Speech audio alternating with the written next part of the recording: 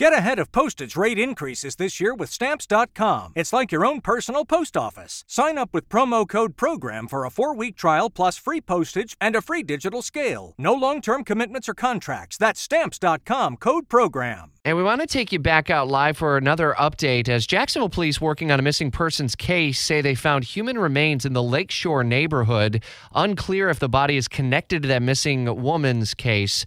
Action News Jax's Princess Jhane Stepherson unpacking what we know so far. We got an alert from JSO early this morning about a woman who is missing and endangered, autistic, and she's evidently been missing since Saturday. Is that the case they're looking to?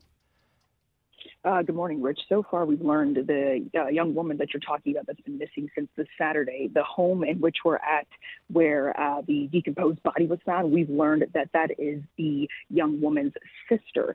And we're learning as well that she is currently has been booked. We checked through jail logs that says that she has been written up, I guess, for a written threat to kill. And so it looks as though we're trying to find out what is the connection with the woman who owns this home and her sister who has been missing for the last few days and this decomposed body, which is currently unidentified right now until we can get some more information from the medical examiner's office. Yeah, I saw your update on Action News Jax this morning a little bit ago. This is a residential neighborhood. How in the world does anyone not know that there's a decomposing body on the front porch? It looks like it's an enclosed porch. Yes, and you know, that was the question we had for a long time until we got to the scene. And I will say, like, in just the past 20 minutes, officers have moved the tape back, which I will say if you're in this area, it's probably best for us because the current smell right now, I'm sorry to say it's quite sickening, but if you look at the porch, yes, it is enclosed, it's screened in, and then there's also a white fencing right behind it. So just from where I'm standing, I could see where that body may have been laying or sitting, how it may have been easily missed. And just from the assumptions of where I am in the environment, the smell would cause you, to have some concerning questions. Indeed, and that would lead me to wonder, did anyone call police? Is JSO saying much at this early hour?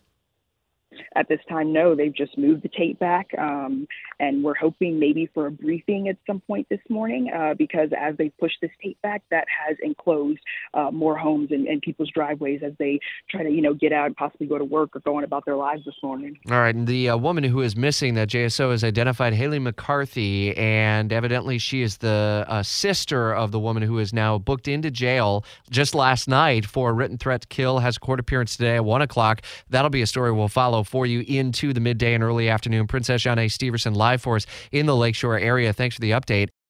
For the ones who work hard to ensure their crew can always go the extra mile, and the ones who get in early so everyone can go home on time, there's Grainger, offering professional-grade supplies backed by product experts so you can quickly and easily find what you need. Plus, you can count on access to a committed team ready to go the extra mile for you. Call, click Grainger.com, or just stop by. Grainger, for the ones who get it done.